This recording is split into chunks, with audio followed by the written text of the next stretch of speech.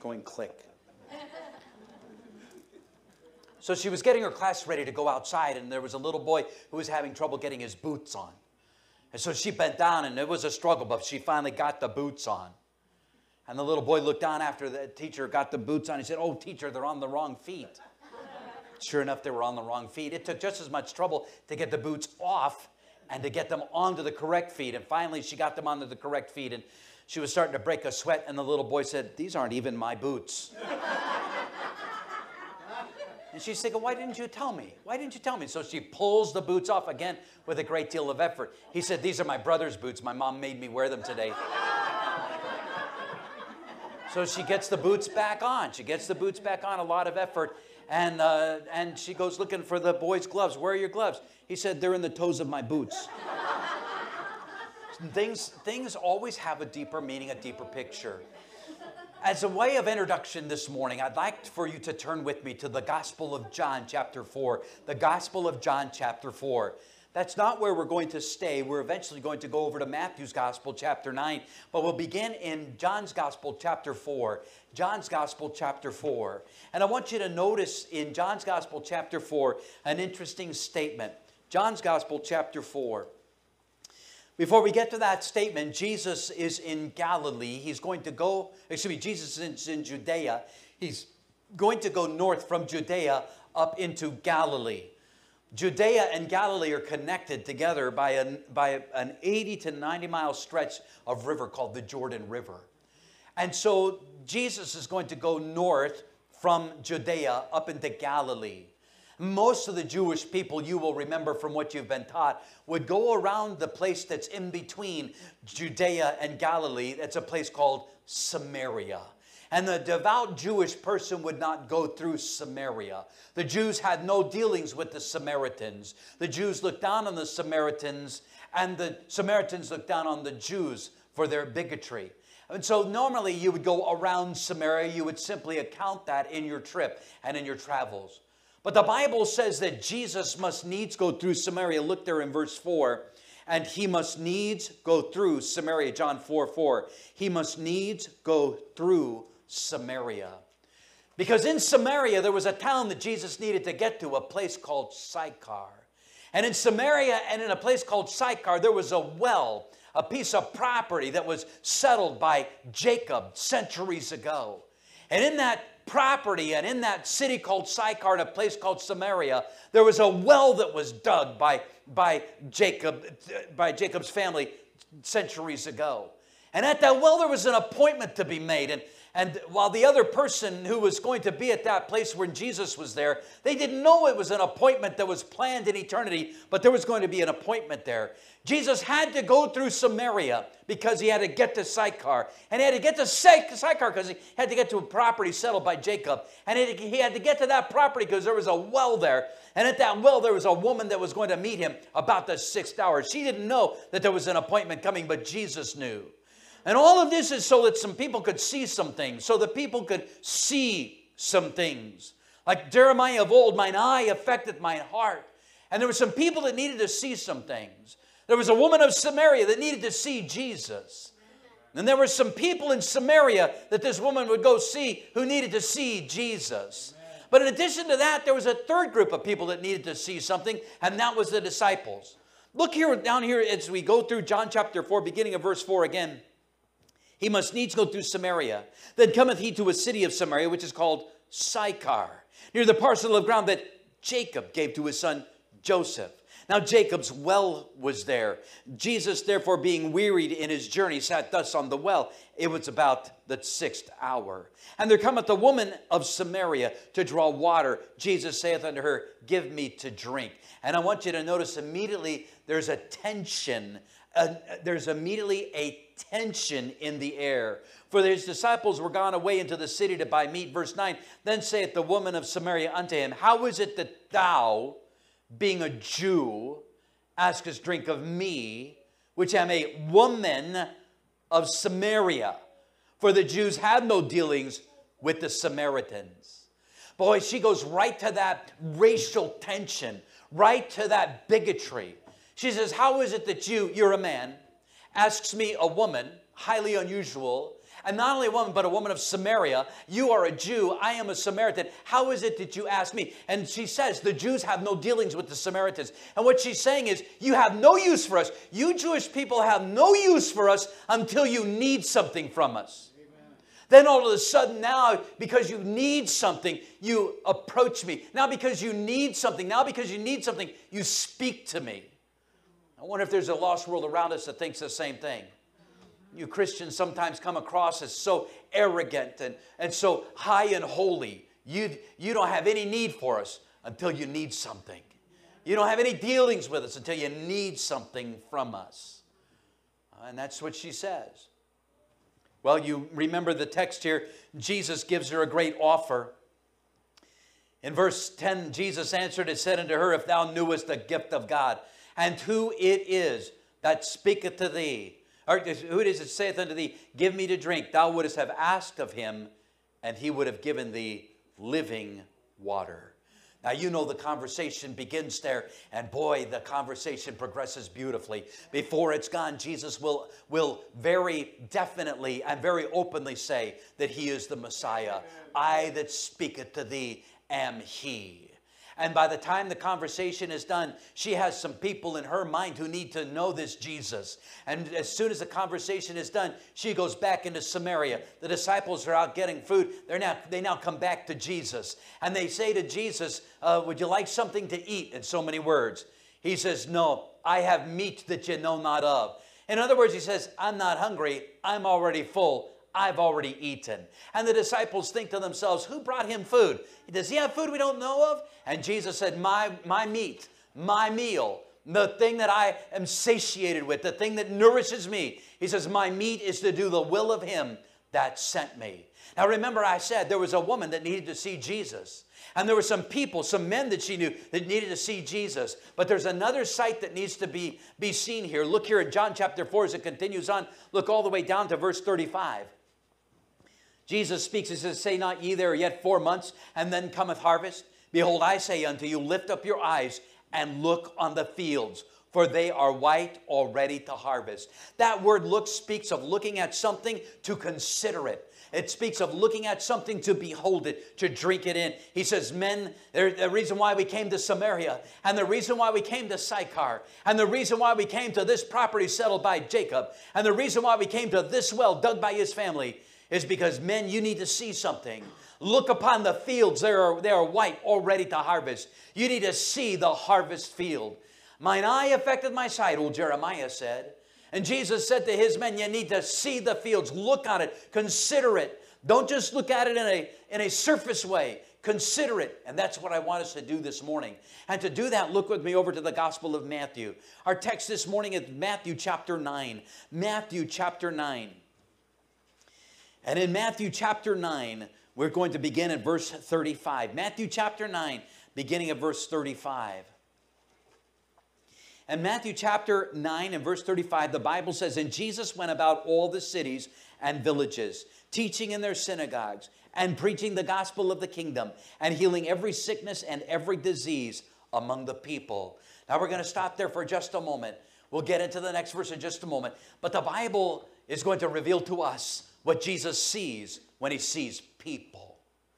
And I tell you, you and I need to have the heart of the Savior. We need to see the same thing when we see people.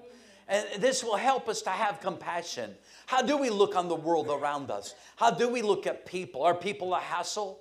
Are people a bother? Sometimes somebody will say in ministry, boy, the ministry would be great if it wasn't for people. But the ministry is people. Oh, that we would look at people the way Jesus looks at people. Matthew chapter 9, and looking here at verse 36, notice what the Bible says.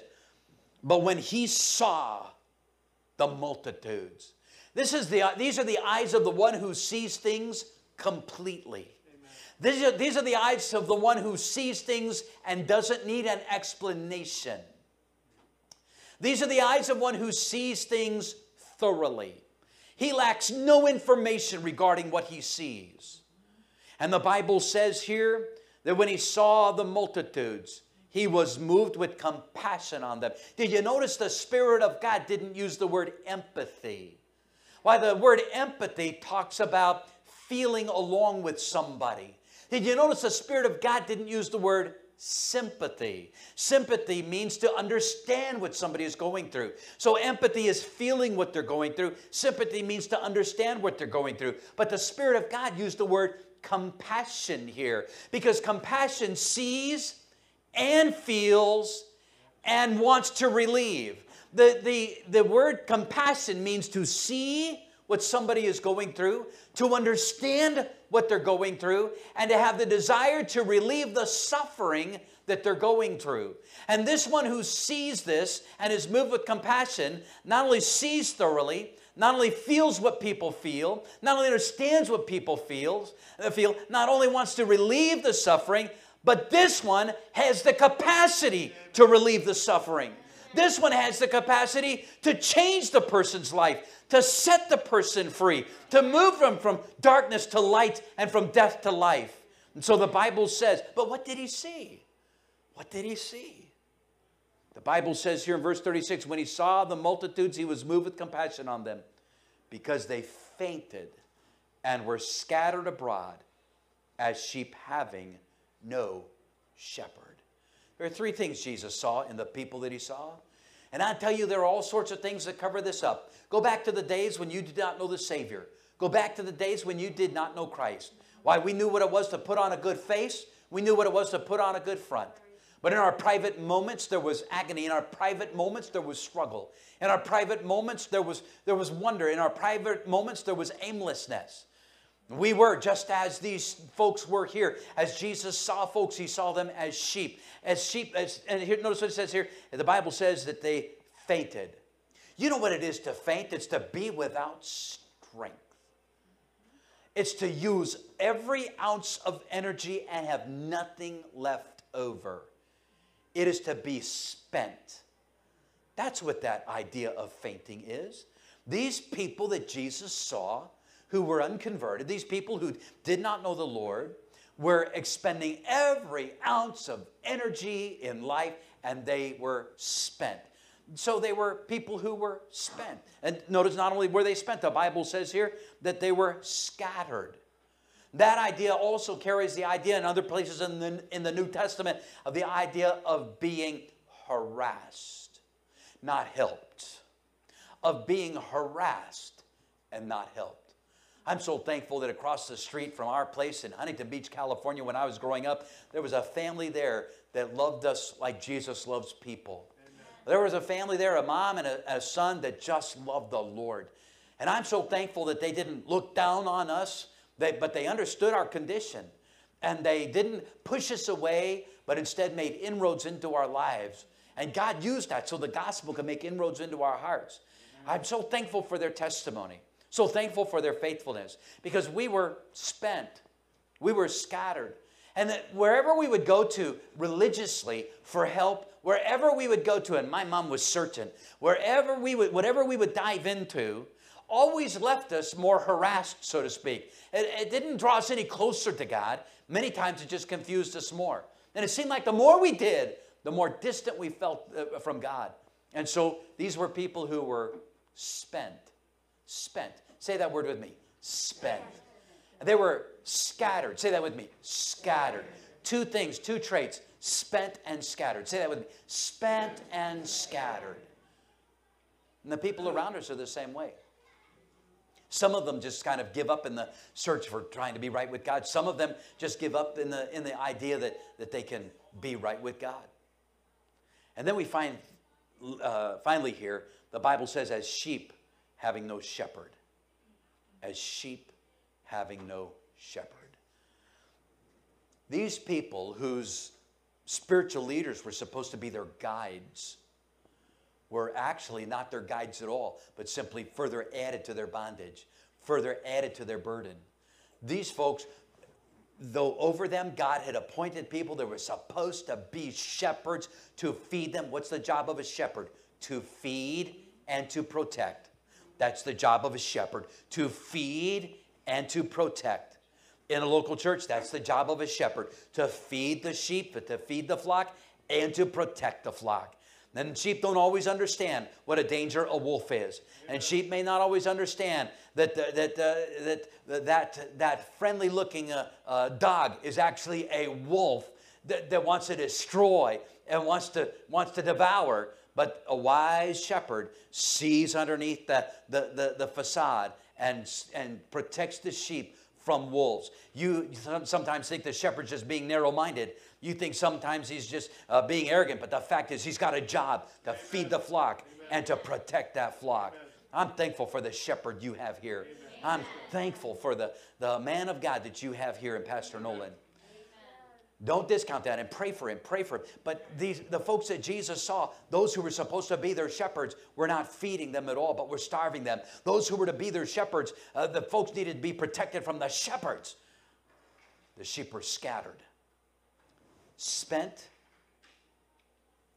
scattered, and shepherdless. Spent, scattered, and shepherdless. Say that with me. Spent, scattered, and shepherdless. Let's say it again. Spent, scattered, and shepherdless. And that's what Jesus saw.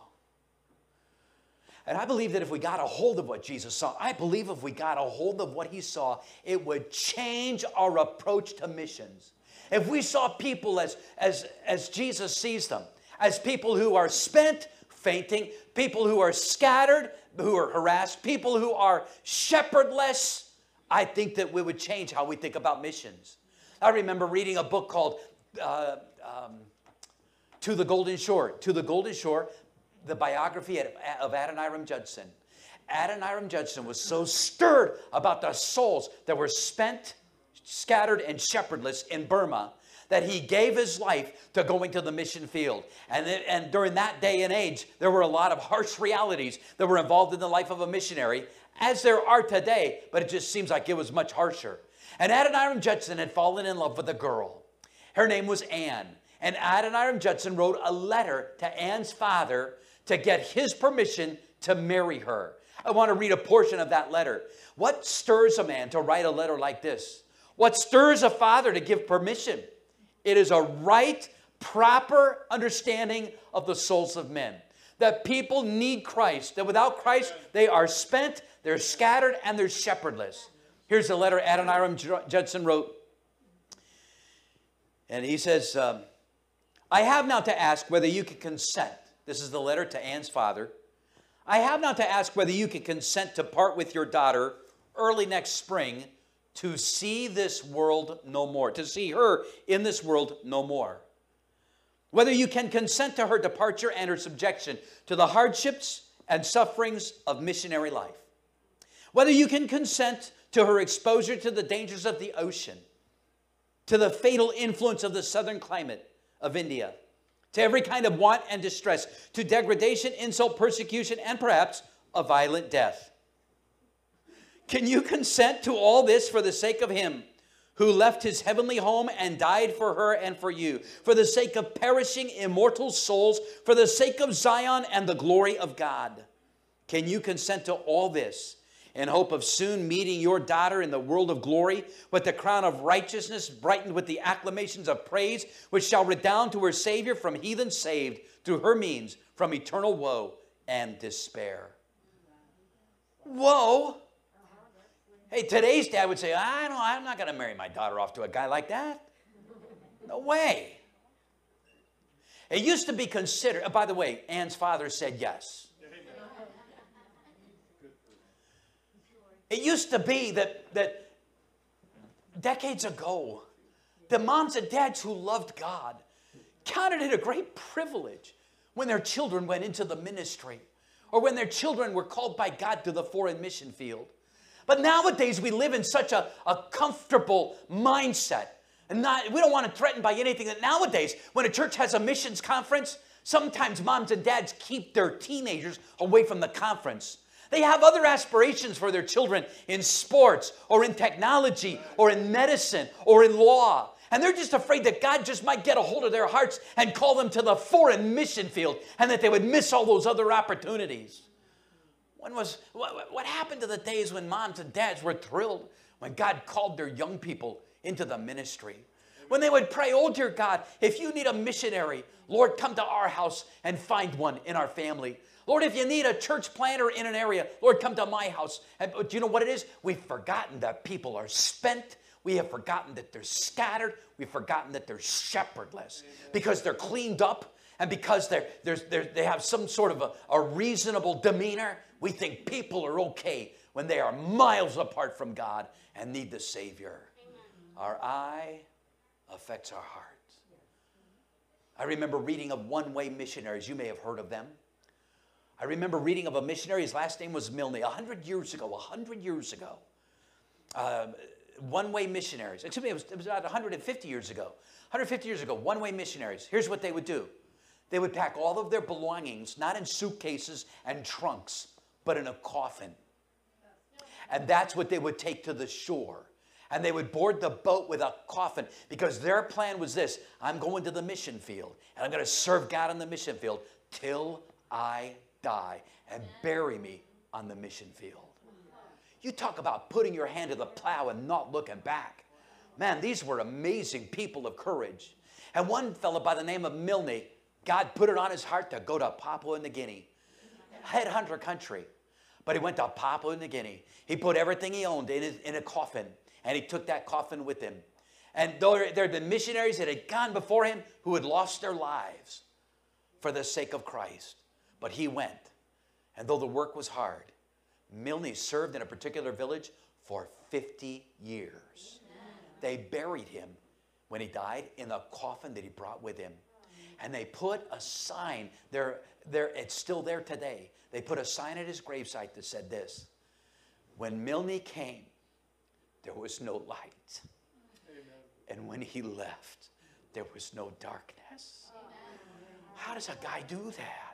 He gets a proper assessment of the soul of a man. How does a person have that kind of an energy, that kind of a vision, that kind of a direction, that kind of a drive? It's from a biblical assessment of where people are without Christ. And they are spent and scattered and shepherdless. Maybe tonight, or maybe today, in this place, you would sense God roaming in this room, looking for a missionary, looking for a church planter, looking for somebody that would even just be a missionary on your block, be a missionary where you work, be a missionary in your community. Amen. Somebody that would join the ranks of those that go door to door. And maybe you'd sense, Lord, I've not had a proper assessment of people around me. Lord, I want to see things as you see them. Lord, I want to get your heart on this matter. And maybe there'd be somebody who'd say, oh, Lord, wherever you lead me, I'll go. Wherever you direct me, I'll go. There are people that need the gospel. Lord, I'll go. I'll take the gospel there. You might even say, Lord, I don't know where it is that you'll take me, but I'll go. I'm just submitted to you. I'm surrendered to you. Maybe you sense that God wants to use you to take the gospel to another place, to a foreign land, or even here at home. We used to have a song that was sung years ago, like 30 years ago, oftentimes in missions conferences. And I remember when I was an interim pastor in Orange County for about a year, I remember that oftentimes this song would be sung. And oh, my heart would be stirred before I would preach. And you remember these words if you've been around for a while. It's a prayer. It's a song that's actually a prayer. Lord, let me see this world, dear Lord, as though I were looking through your eyes. A world of men who don't want you, Lord, but a world for which you died. Let me kneel with you in the garden, blur my eyes with tears of agony, for if once I could see this world the way you see, I just know I'd serve you more faithfully.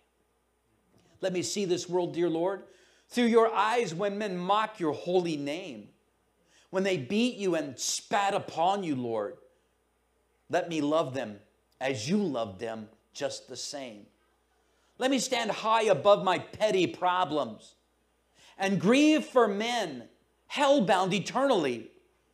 For if once I could see this world the way you see, I just know I'd serve you more faithfully. That's my problem.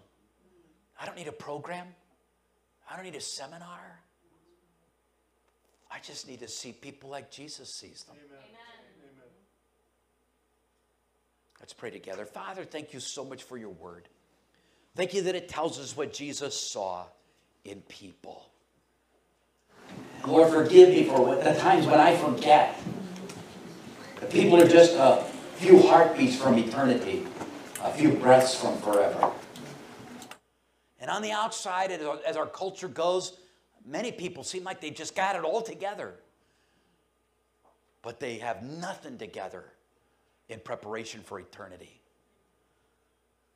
When it comes to spiritual things, people are often spent, scattered, harassed, and shepherdless. You've given us the wonderful privilege and joy of knowing the chief shepherd, the Lord Jesus Christ. Stir our hearts, dear Lord.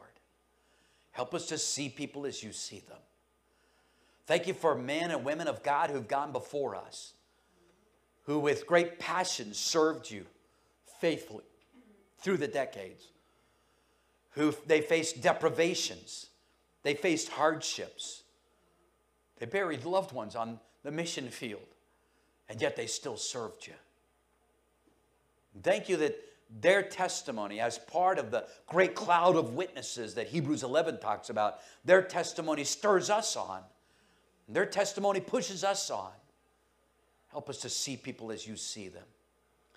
Our heads are bowed and eyes are closed, and it may be that in this room and under the sound of our voice, there is somebody that does not yet know the chief shepherd, does not yet know the Lord Jesus Christ. And maybe you sense, I am in agony of soul. I am spent. I wander and do not find the truth. I am just so thirsty spiritually and find nothing to satisfy that thirst in any churches, because the satisfaction is found in the Savior, the Lord Jesus Christ. And perhaps this would be the day that you would put your trust in Christ. March the 6th, 2022. Maybe this would be the day you'd call on Christ to be your Savior. If we could be of help, get in touch with us. But if you're in the service today, you're in the right place. If you need Christ, in a moment, we're going to stand. In a moment, there'll be the pianist playing. In a moment, there'll be some music. Our heads will be bowed, our eyes will be closed, and you'll have the opportunity, if you so desire, to slip to the nearest aisle and come where somebody will take a Bible and show you how you could be saved, how you could know this shepherd, the Lord Jesus Christ, the one who died in your place, was buried and rose again. If you need the Savior today, I invite you to come. But this message has been to Christians. You've been very patient with your heads bowed and eyes closed, but I wonder if there's not somebody here today that would say, oh, by God's grace, I need to see people like Jesus sees them. My heart's gotten a little cold. By God's grace, I want to see people as Jesus sees them. Has God stirred your heart this morning through His Word? If that's you, can I pray for you? Would you slip your hand up and say, that's me? Oh, I want to see people like Jesus sees them. I want my heart to be stirred by that. Thank you. May put your hands down. Heavenly Father, we do want our hearts stirred by you. We do want to see people as you see them. We want to be moved with compassion.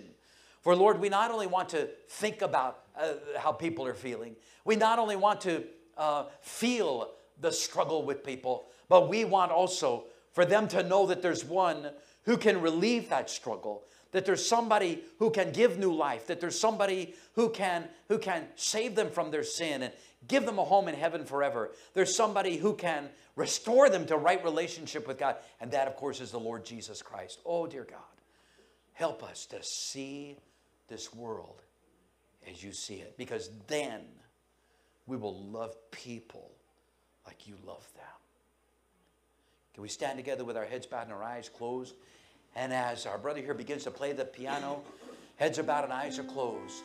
Would you come tell the Lord that? Would you come let Him know at the altar? Would you say, Lord, I just want to see people like you see them. Lord, stir my heart. Help me, Lord, to be compassionate like the Savior's compassionate. Lord, I just know if I saw people the way you do, I'd serve you more faithfully.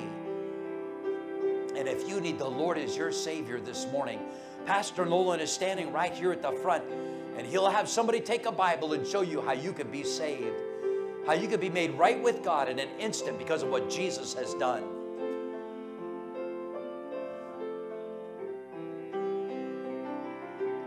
And But as our heads are bowed and eyes are closed and as people are praying, perhaps the Lord would put it on your heart to join with this great endeavor called Bible Baptist Church.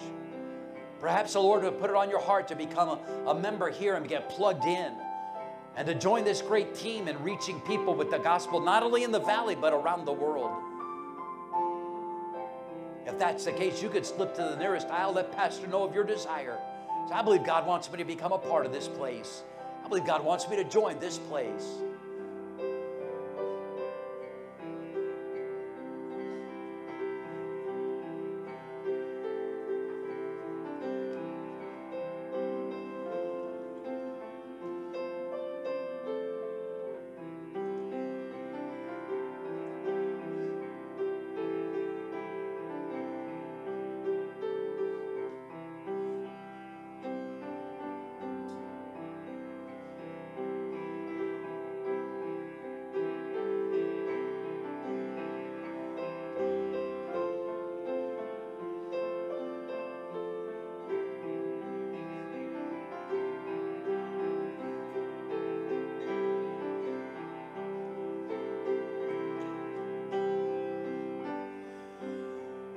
Father, we pray that you'd continue to work in our hearts and work in this place. Thank you for the work that you've done through the years here at Bible Baptist Church.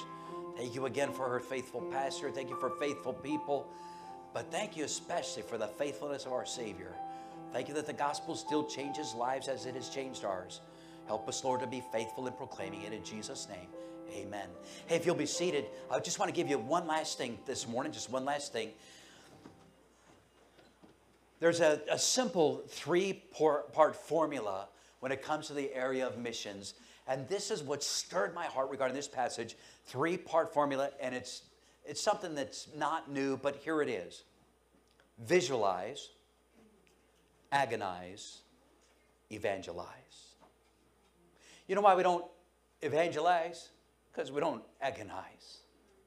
You know why we don't agonize? Because we just don't see people where they are without Christ. Visualize, agonize, evangelize. Let's say that together. Visualize, agonize, evangelize. Boy, if you don't get anything else out of this morning, get those three things. Visualize. And we'd say, oh, dear God, help me to see people as you see them. And oh, help me, Lord, to agonize over souls, to agonize over my neighbor, to agonize over my colleagues, to agonize over my family. And oh, dear God, with that, help me then to seek to evangelize. I want to invite you back tonight. We're going to give you what I believe is just such a simple biblical formula that we can use going out into the mission field where we are. Some people say, well, I don't know how to lead a soul to Christ. Well, while you're learning, you can use tonight's formula from the Word of God. You don't have to wait till you know theology and doctrine and all of that. Tonight, we're going to give you such a simple formula from the Word of God that even a 4-year-old could use and 4-year-olds have used it. And so I want to invite you back tonight for the 6 o'clock service for a very simple formula.